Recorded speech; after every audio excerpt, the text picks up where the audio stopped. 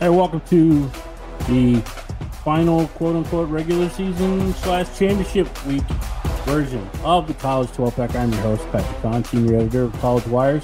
With me, as always, Tyler Natuno of LSU Tigers Wire and of For the Win. Two guys that will not be entering the transfer portal. I don't think you're going to get a report from 247 Rivals about us, but it is fast and furious ahead of the actual date that it opens, which is wild and bizarre. But it's a crazy time of year. But we're going to focus on the games that are actually taking place this weekend, which starts on Friday night. We're going to kick things off in the group of five. There are three particular championship games that we were going to want to pay attention to. Obviously, the American Athletic Conference Championship between Tulane and SMU in SMU's final year before they go to the ACC. Tulane is fighting for the last New Year's Six bowl bid for the group of five. They get the one, but they're going to have to fend off Conference USA's Liberty, who is undefeated this year. Their first undefeated season in their short history as a football program at the FBS level. But really, when you look at these two games specifically, I feel like this is the one. I'm leaning towards Liberty here in getting that final spot. They're going up against a New Mexico State team who Jerry Kill has just done an amazing job of turning that program completely around. We saw it last year sneaking into the bowl season. Jerry Kill getting that awesome tattoo after the bowl win. Going into this year, they're going to be in bowl season again. They've got to knock off Liberty, and I kind of feel like Tulane is hoping that they will knock off Liberty for them. Tulane as a team has been playing with fire, Tyler, as you know, and not looking all that great. Meanwhile, their opponent, SMU, has been absolutely just boat racing everybody that they play. Yeah, so looking at these G5 championship games this weekend in terms of the New Year's Six picture, I think it could go a lot of different ways. I think there's probably four teams that have a shot at it, but I think the stakes are pretty clear, right? So, to me, and maybe I'm just misunderstanding what you were saying, but I disagree. I think Tulane with a win is into the New Year's Six. I think they're good. Even though Liberty is undefeated, they've played the much tougher schedule than Liberty has. They're in a much more difficult conference, and their only loss is out of conference to Ole Miss, a very good Ole Miss team that they played fairly competitively. So, and I don't think Michael Pratt played in that game either. So, really not a bad loss at all for Tulane. If they were to lose, though, that certainly would open the door for a Liberty team that, like you said, is undefeated this season. Playing a New Mexico State team that has been a really surprising program this year, sitting at 10-3, they upset Auburn. We forget New Mexico State had that massive spread upset against this Liberty team last year. Obviously, a bit different circumstances this time around. That was kind of after they already knew that Hugh Freeze was leaving. But it'd be interesting to see if they can give them that kind of game again. Mexico State team that's been way better than anyone thought they would be. And I think a Tulane loss would open the door for Liberty. And then say they both lose, we could maybe be turning our attention to the MAC championship between a one-loss Toledo team, their only loss being a tight game against Illinois, and Miami, Ohio. Were Liberty and Tulane to lose, that could maybe open the door for Toledo. I still think personally that SMU would probably get in that situation. SMU would beat Tulane, ending the year on a really strong note and have just been absolutely running through teams. So, a really interesting potential breakdown here. Like I said, I think you could see four different teams potentially claim that New Year's Six spot. Yeah, and I would say the other interesting group of five championship game is going down in the Mountain West, which it could look completely different next year because it appears that we're going to see a lot of Oregon State, Washington State playing those teams next year. But as far as this game this year, with the way that they picked their championship matchup, going full BCS style, looking at the computers, we got Boise State, UNLV, just amazing the job that Boise State is doing after they fired their head coach, Andy Avalos. Now they have a chance to win the Mountain West against a UNLV team that's looking really good this year, and just hats off to the job that Rebel staff is doing under Barry Odom. That is an intriguing one that may not have New Year's Six implications in it, but a very intriguing game that I'm interested to see how that one plays out on Saturday afternoon. Yeah, I mean, we're like honestly talking, if UNLV can win that game, we're honestly talking like national coach of the year for Barry Odom. The job he's done this season has been insane. I mean, I think UNLV is a program that everyone kind of looked at in the G5 as like, what it could be, the potential being in Vegas. It's just never really, been able to capitalize on that. But, and the hire of Barry Odom honestly was a little bit surprising at the time, but I mean, it seems to be working really, really well. He's done some nice work there. And winning the Mountain West in year one would be crazy, A down year for the conference overall, but, still really competitive as always. Wyoming, Air Force, Boise, those are all good teams in that league. So how about the first 10-win season in UNLV history since 1984 when they went 11-2, got a California Bowl win. Harvey Hyde was the head coach, went 11-2. He went 5-5-1 the following year, and then he was out. But there's some history in the making here. We could see a double-digit win season for UNLV. Their first since 1984. I mean, that's just amazing that it's been almost 40 years since this football team has seen that level of success. They've had some 8-win seasons. They've had some, they've gotten close, but 10 wins, I think, would be a remarkable job by Barry Odom. And once again, speaking in his first year after taking over a team that went 5-7 a year ago, that's an amazing job. And the reason why, like you said, that's National Coach of the Year type of hype and praise. But let's go into the Pac-12 title game, Tyler. And this is one I think everybody's been waiting for the rematch since week 7. 36-33, Washington wins because of, in all likelihood, it came down to that fourth down conversion or lack thereof for Oregon, but still a very close game. Point spread saying 9.5 in this one in favor of Oregon, which is a little shocking. If you look at the records, 12-0 versus 11-1, but if you've been watching Oregon, they just look absolutely dominant down that stretch ever since that loss. And Washington looks like a different team down the stretch. Still good enough to stay undefeated, but definitely don't look as dominant as they did early on in the season. Yeah, I mean, Oregon's a big favorite. A little surprised to see that, but it doesn't really surprise me in the sense that I kind of think that's the kind of game we're going to see, to be honest with you. I mean, Oregon had a really good shot to win that first game up in Seattle. And honestly, I mean, we've talked about it on the show before. Dan Lanning was really aggressive in that game. I think in a smart way, like I think in a calculated way, with those fourth down decisions. It just didn't work out. It was bad luck, and that happens sometimes. But I think the process was right to win that game on the road. And I think these teams have kind of trended in opposite directions since then. Oregon has just been beating up on everybody, even an Oregon State team that's, been very solid and had given Washington a very good game the week before. But, this Washington team has really, I think, struggled a bit since. I think especially the offense, as prolific as it was to start the year, it was kind of just picking up where it had left off last season. We've seen it slow down a little bit. Michael Penix has kind of fallen off in the Heisman odds. He's probably still going to get the New York invite, but not really in the mix there at the top. So I think I have concerns about a Washington offense that I don't think is quite operating at the level it was when these two teams played a couple months ago. I think that the way Oregon's playing right now, I mean, I'm not saying they're going to kill them, but I think, there is a reality where Bo Nix has a really good game here and the defense holds up and Washington just can't really get things going and they kind of pull away to win comfortably. Here's where I think this game will be decided is when Washington is on offense and Oregon's on defense. Oregon's the number one scoring defense and the number one scoring offense in the Pac-12.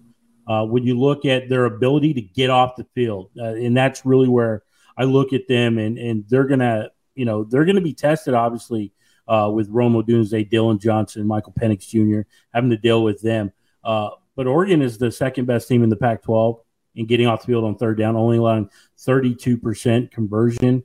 Little middle of the pack when it comes to fourth down. But when you get into the red zone, they have the second fewest red zone attempts allowed, third fewest touchdowns being converted. And I think really that's where this game will be decided is when Oregon is on defense. Because I think when Oregon's on offense, knowing what they have with Bo Nix, what they have with Bucky Irving and Troy Franklin and some of the weapons that they have, I think Oregon's going to score points. I don't think Washington's going to be able to keep up. in that aspect. I like Oregon in this game. I don't know that I'm 9.5 points willing to go that far. I might take the points in this one, but I would definitely say it is a touchdown game in favor of the Ducks.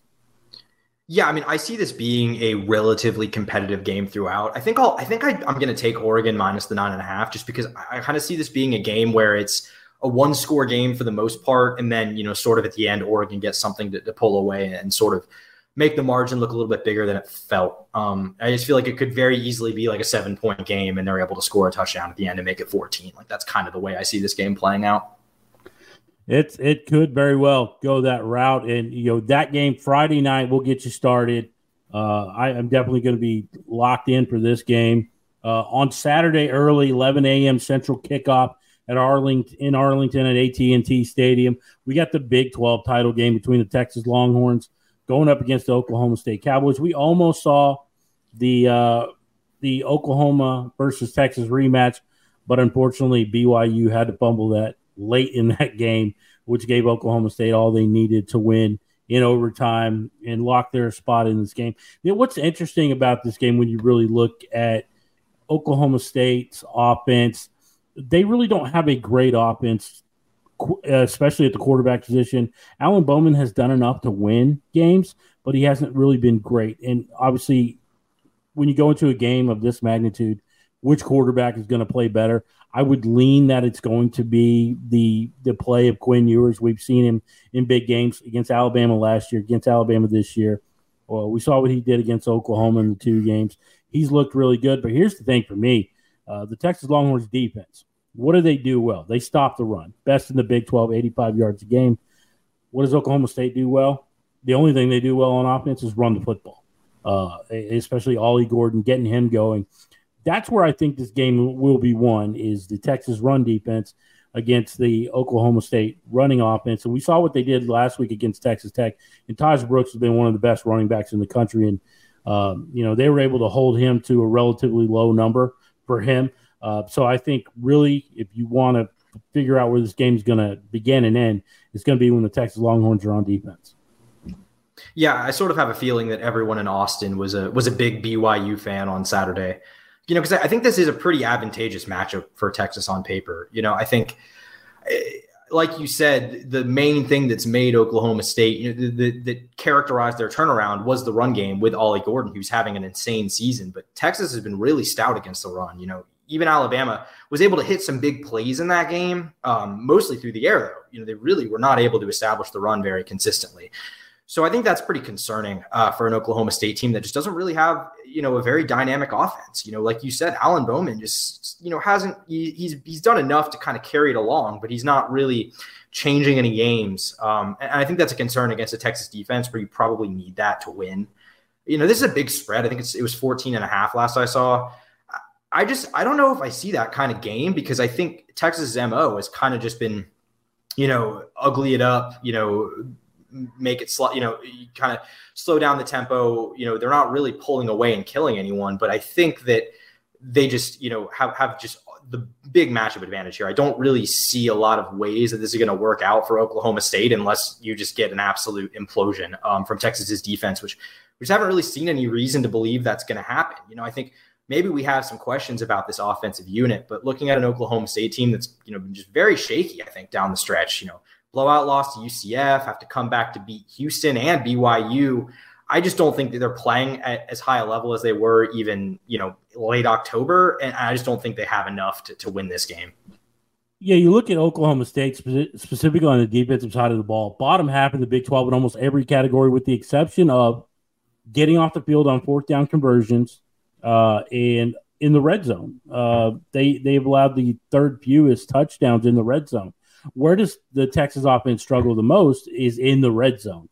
They're 10th in the Big 12 with 22 touchdowns. They have 50 red zone attempts, so it's less than a 50% chance that they're going to score a touchdown there.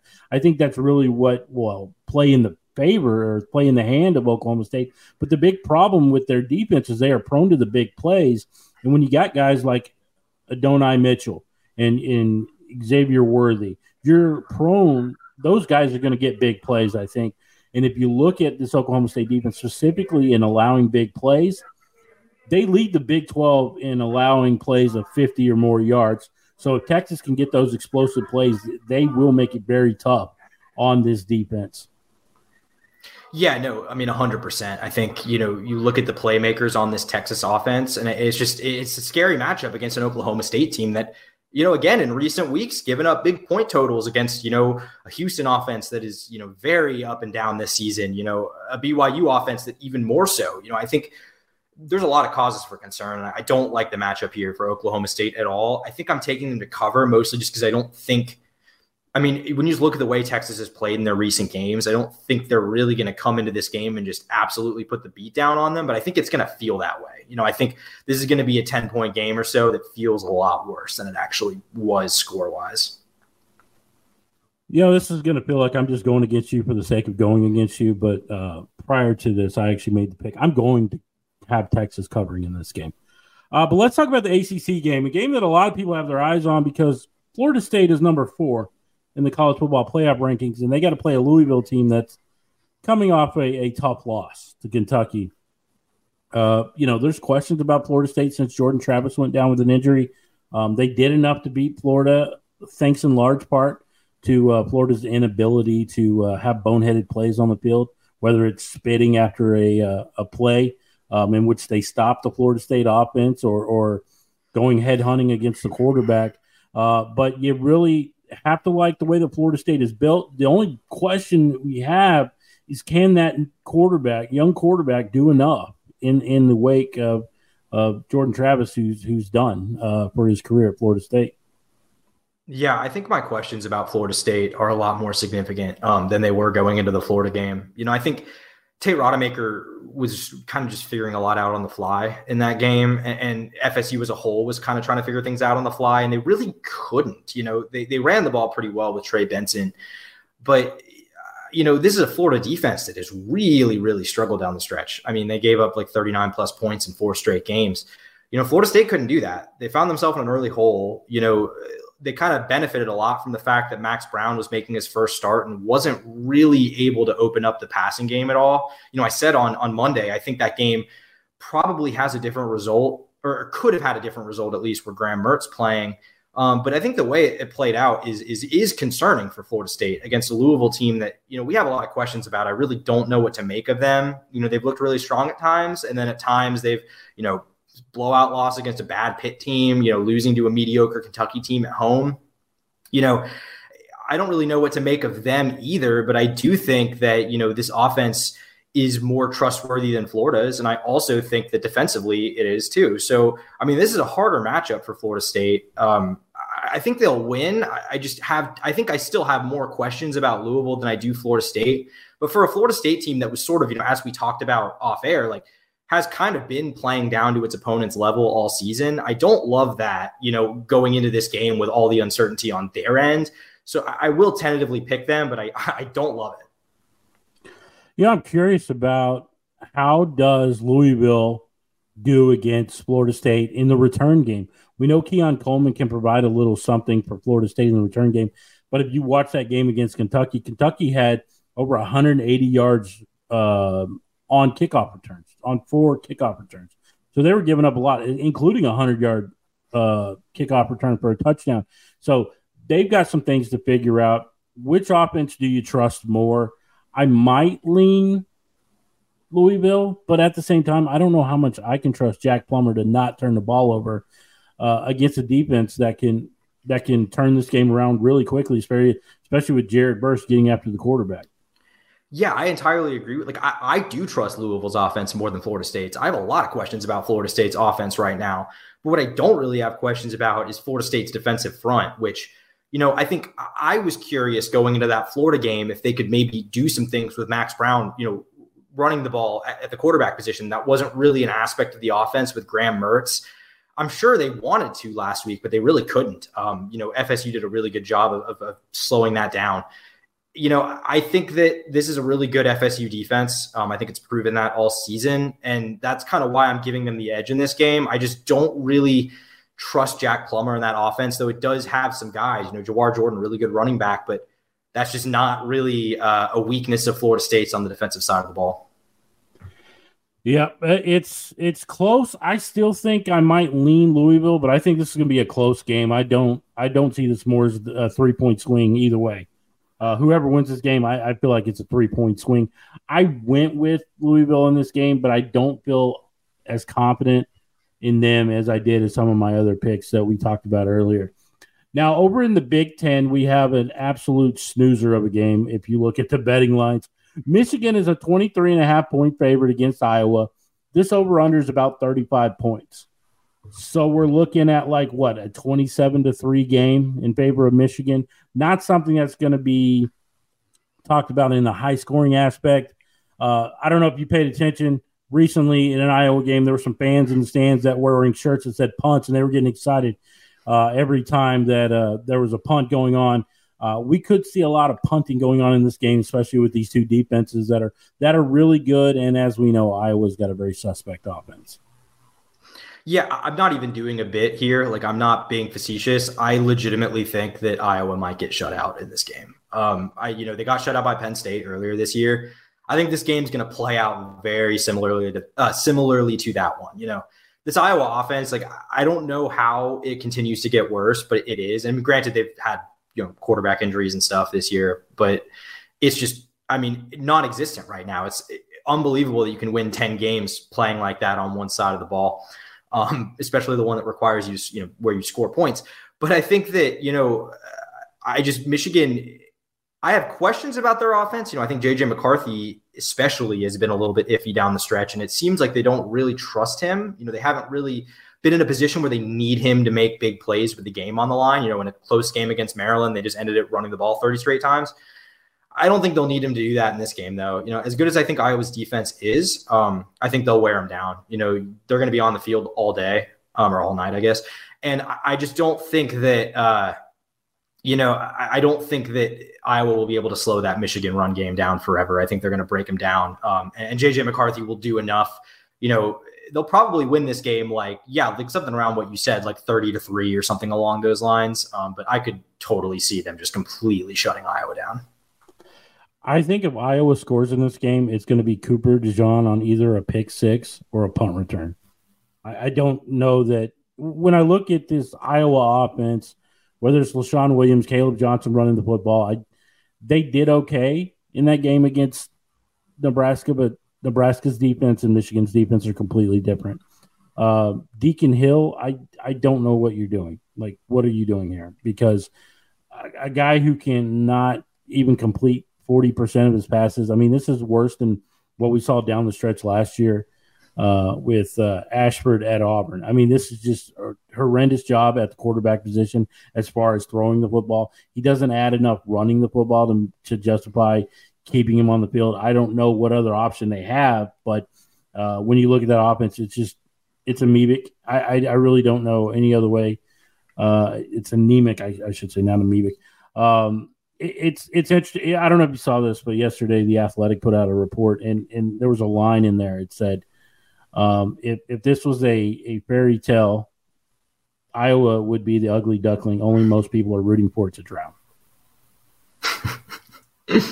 Yeah, it's if Iowa were to win this game, it would be probably one of the biggest upsets in college football history. I don't think. A line like this on a championship game is insane, but I don't see. I literally can't even give you a spin for how Iowa wins this game.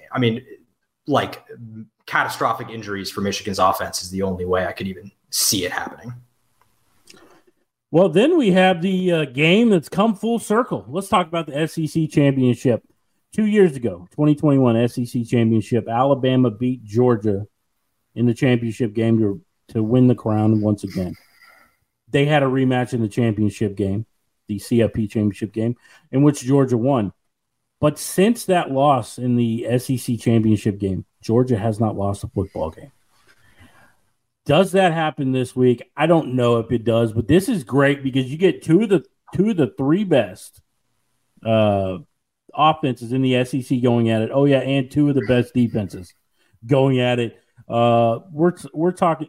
I don't know what kind of score I'm thinking, but I would not be surprised if you told me on Sunday afternoon that next day that the score was 21-17, I would totally buy it because these two teams, they can score, but they play really good defense too. Yeah, like Alabama, I mean, when they lost that Texas game, I think we even maybe said on the show, like I at least I did, that I thought this team was going to lose multiple games this year. I thought they really looked like a flawed Alabama team. And I think they are. I think they still are. I think that's what makes, honestly, this run down the stretch even more impressive is that they've been able to manage those flaws. I mean, it's maybe the most impressive coaching job Nick Saban's done at Alabama. But with that being said, I do worry about them in this game. I think I worry about specifically their ability to move the ball on this Georgia offense. I think, Jalen Milroe can be a dynamic player. And this offense really, though, relies on big plays. And I don't think you're going to get those against Georgia, and as good as Alabama is defensively, I don't know if they can, if we saw LSU was able to move the ball on them. And I mean, Georgia's not at LSU level, but this is a very, very competent Georgia offense. I mean, it's a higher level offense than they've had, the last couple championship runs. So I don't know if Alabama's really built very well to win this game. I just don't know. Like I said, if they can't move the ball against Georgia, I mean, we saw them play tight games when they've played the best defenses on their schedule this year. I think back to the Texas game and even the Texas A&M game, which they won, but it was tight. And I think they only scored 24 points or something like that. That's concerning. This is going to be the toughest defensive test they've played all year. I don't really love the way this Alabama team is built coming into this game. If there's going to be an Alabama team that could do it, it would be with Jalen Milroe, just because of what he brings, not just as a passer. His deep ball has been pretty good, but running the football, he's the second leading rusher on the team. He's got the most touchdowns, rushing touchdowns with 12. So I think if he can find, some of those holes, I think he could really make this uncomfortable for Georgia fans. The other aspect is we all know about revenge, and not really that there needs to be a revenge factor here, but Jermaine Burton coming back and playing his former team for the first time since that transfer following the 2021 season. So we'll see how he does against his former teammates, against his former team. Not saying that that's going to be the end all for it, but I like that this is going to be a very competitive game on Saturday afternoon there in Atlanta, and I'm looking forward to it because we got strength versus strength. It's defense, top defense versus top offense, and that's why I'm excited about this game. I don't know which way I lean. I'd probably stick with Georgia just because, well, until somebody actually jumps up and punches them in the mouth, I got to roll with the dogs in this one. Yeah, I agree with you. I think the line here is 5.5. I think Georgia covers that. I think they win this game by at least a touchdown. I think it'll be fairly competitive. Even Georgia, recently we've seen them do it a little bit more, the way they played against Ole Miss. But I think, Missouri gave them a tight game. I think that, this Alabama team is poised to keep it low scoring, keep it close. I just don't think they're going to have enough ultimately. I think they're going to, have some issues offensively. Well, with Championship Saturday, there's going to be a lot of eyeballs going on, not just on the results on the field, but some of the players. And what I'm referring to is the Heisman conversation. It's down to, it feels like 3 players. If you look at the betting odds, most people would agree with you. Jaden Daniels at LSU, Bo Nix at Oregon, Michael Penix Jr. at Washington. Now, I think Penix Jr. needs to absolutely just go off in this game in order to even have a shot. I think it comes down to Jaden Daniels versus Bo Nix. And me personally, I've come on here and played devil's advocate and said Bo Nix. But if you truly want to know who I think is more deserving, despite what Bo Nix might do this Saturday, is I think it's Jaden Daniels. If you look at his numbers, throwing the football, leads the nation in passing touchdowns. I think he's 3rd in the nation or 2nd in passing yardage. Let's not also forget that if you look at SEC rushers, Jaden Daniels is number 2 in yards. So that just shows you his dynamic skill set, and that's why I think, regardless of what happens on Saturday, if I was placing a vote, I might lean Jaden Daniels just because of how he has looked all year. It's not the best quarterback on a contending team. Give me the best player in college football, and I think that's been Jaden Daniels. Yeah, I mean, if that decision had to be made today, there's no doubt in my mind it would be Jaden Daniels. I mean, he is the most deserving player statistically. You know, the numbers back it up. If you don't believe me, go on LSU Wire right now. We've got multiple posts, comparing the stats between Jaden Daniels and Bo Nix. Daniels does have the edge currently. Now, I think the reason Nix currently has the best odds is because they're getting that extra game. And I think, first of all, as you can see, the odds makers are very high on Oregon's chances of winning this game. I think if Oregon wins this game, it's going to be because Bo Nix had a really good game, and that could put him over the edge. Like, I don't deny that, but I think it would take a huge game because I think the eye test with Jaden Daniels can't be denied. Like, I think just anyone who's watched LSU when they play against the better teams on their schedule this year, or even the not better teams. I mean, look at the Florida game, or the Texas A&M game this past week. I mean, they do not win most of these games without Jaden Daniels, not only, being there, but performing at a level that's just unrivaled. It's not like he's doing that because he can. He's doing it because he has to. That's what has been asked of him to win games this year. And I mean, he's done it to the best of his abilities, really outside of week 1. And even then, he wasn't bad in that game. It just was his least efficient game by far. So, I mean, obviously things could change. If Bo Nix goes out and throws 8 touchdowns, he probably wins the Heisman at that point. And by the same token, if Michael Penix goes out and, has a massive game and they upset Oregon, he maybe jumps into that mix. Maybe it's him and Jaden Daniels are then the 2 front runners. I mean, there's a lot of ways this could break down, but to me, I think Bo Nix would have to have an absolutely unreal game to convince me, otherwise from what my eyes have seen, which is that Jaden Daniels is just a player the likes of which we really have not seen in college football, at least in a really long time. I think here's the reason for my argument when we try to break it down. If you take Jaden Daniels off of LSU, how many games do they win? 5? Yeah, 5 or 6 probably. I mean, they might be bowl eligible, but I just, that's the way I look at it. But we'll find out. I mean, there's going to be plenty of conversation. There's going to be plenty of talking points ahead of the Heisman ceremony when we find out who's going to New York and who most likely is walking away with this year's Heisman Trophy. But also, as we all know, on Tuesday night, as been customary for the last several weeks, the college football playoff rankings were revealed. And truth be told, 1, 2, 3, and 4 were not a shock. You had Georgia, Michigan, Washington, Florida State, followed by Oregon, Ohio State, Texas, Alabama. That's where I want to start this conversation. Losing by 6 points to Michigan, is that worth dropping four spots? And if they are an 11-1 team, are you telling me that Ohio State is more impressive than Texas and Alabama? Obviously, Texas beat Alabama. Ohio State, they beat Penn State, and they beat Notre Dame. But they lost to a very good Michigan team. Does it feel like the CFP is almost setting it up to find a way to backdoor Ohio State back into the annual tournament? It kind of looks like that a little bit. Like, that was when I first saw that in the rankings, my initial reaction was just like, oh God, no. But I don't really think so. I don't. I think that for sure Texas and probably Alabama would also jump them if either of them wins this weekend.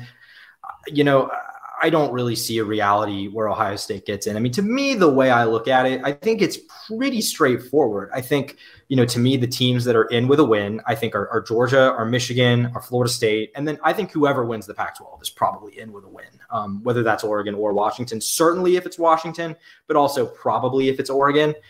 And to me, I think Texas, Alabama, and Ohio State, all 3 of them, I think, need help to varying degrees. But I don't think any of those 3 teams controls their destiny right now. I think they need someone above them, at least one team above them, to lose this weekend. Yeah. Here's my question. When we're looking at the top 8 teams here who don't really have a shot. You brought up Ohio State, and I think you bring up a valid, conversation because they don't have a title game. Mostly because the Big Ten screwed them by keeping divisions, which is stupid. We should be seeing Michigan versus Ohio State round 2 rather than Iowa, Michigan. But that's neither here nor there. Looking at the top 8 teams that probably don't have a shot, I would say Texas and Alabama both have a very hard way of getting it. Here's my question. Is Texas the more impressive 11-1 team, or is Oregon? It's Oregon. That's why I think Texas is kind of in a tough spot. Oregon will get in over them, I think, if that's the debate you're having. And they're currently ranked above them. This weekend, if Oregon wins, they'll beat a top 5 team. Texas won't. So I don't see any way that's changing between now and Selection Sunday. So, yeah, I mean, to me, I'd say, Ohio State is, I'd say, the team that doesn't really have a shot in that top 8. But I would maybe also throw Alabama in that mix. Everyone keeps trying to talk about, what happens if they put Alabama over Texas? Will Alabama jump Texas if they beat Georgia? I really don't think so. I really don't. I think I've mostly agreed with the decisions the committee has made over the years, with a couple exceptions. But I think putting Alabama in over Texas with the Longhorns having that head-to-head win would be the most egregious decision they've made in the 14 playoff era. I really don't expect that to happen. So point being there, I don't think there's really a path for Alabama, right? Because say Florida State loses, then all of a sudden, I think either Texas or Oregon, probably Oregon, would then get that, get that bump. I think, you see like Oregon, beats Washington. I think they still get in over Alabama. I think Alabama probably needs Texas to lose and FSU to lose. I don't know. There really isn't, to me, much of a path for them here. I think if Florida State loses, and let's say Oregon beats Washington, I think Oregon and Texas both get in, especially if Texas wins their game. I think because I don't think that a non-champion 12-1 Washington team would get in over Texas. Because truth be told, Texas has a slightly better resume. I think the one thing that I think is funny is the argument that I've seen from several people about common opponent between Oregon and Texas. Like, do I think Texas' resume is a little bit better? Yes, but Oregon's blown everybody away, despite the fact that they may not have as many upper echelon opponents. But there is a path to where both of them get in. But I would agree with you. I think Alabama's is tough. Even with a win over Georgia, I don't know how high they bump them up. That's my big thing there. I don't know how high they would bump them up. And then obviously anybody outside of the top 8 don't have a shot. It's not going to happen. So if we're talking about locks here, Tyler, who is the lock for the championship? Really, I only have 2 locks right now. I think Georgia, Michigan. To me, Michigan I have as a lock for sure, because I think that, I just don't see any way they lose this week, and they're 100% in with a win. So they have for sure the easiest, highest percentage path to getting to the CFP. I'm not calling Georgia a lock. I don't think they're in with a loss, barring maybe some other, if they were to lose, but then say Texas were to lose and, maybe Oregon loses and Florida State loses. If they got real chaos, maybe they sneak in, but I don't think that really happens. So I'm hesitant to call them a lock just because I think they need to win. And I'm not, I think it's going to be a tough game, so I'm not ready to say they're going to win that game definitively. I would throw in as a lock. I kind of hinted at this, but I would throw the Pac-12 champion in there. I think if it's Washington, they're for sure in. I think if it's Oregon, they are 95% in. I think it's an interesting point you brought up. I hadn't really given a lot of credence to the idea of Washington losing and still getting in addition to Oregon. I suppose it's possible. That's a pretty good resume they have at 12-1. I don't really think this year it's going to break out in that way. And I think Ohio State would probably still, if you're going to take a one-loss non-conference champ, I think it'd have to be Ohio State, given the wins, they have. So that's kind of how I look at that.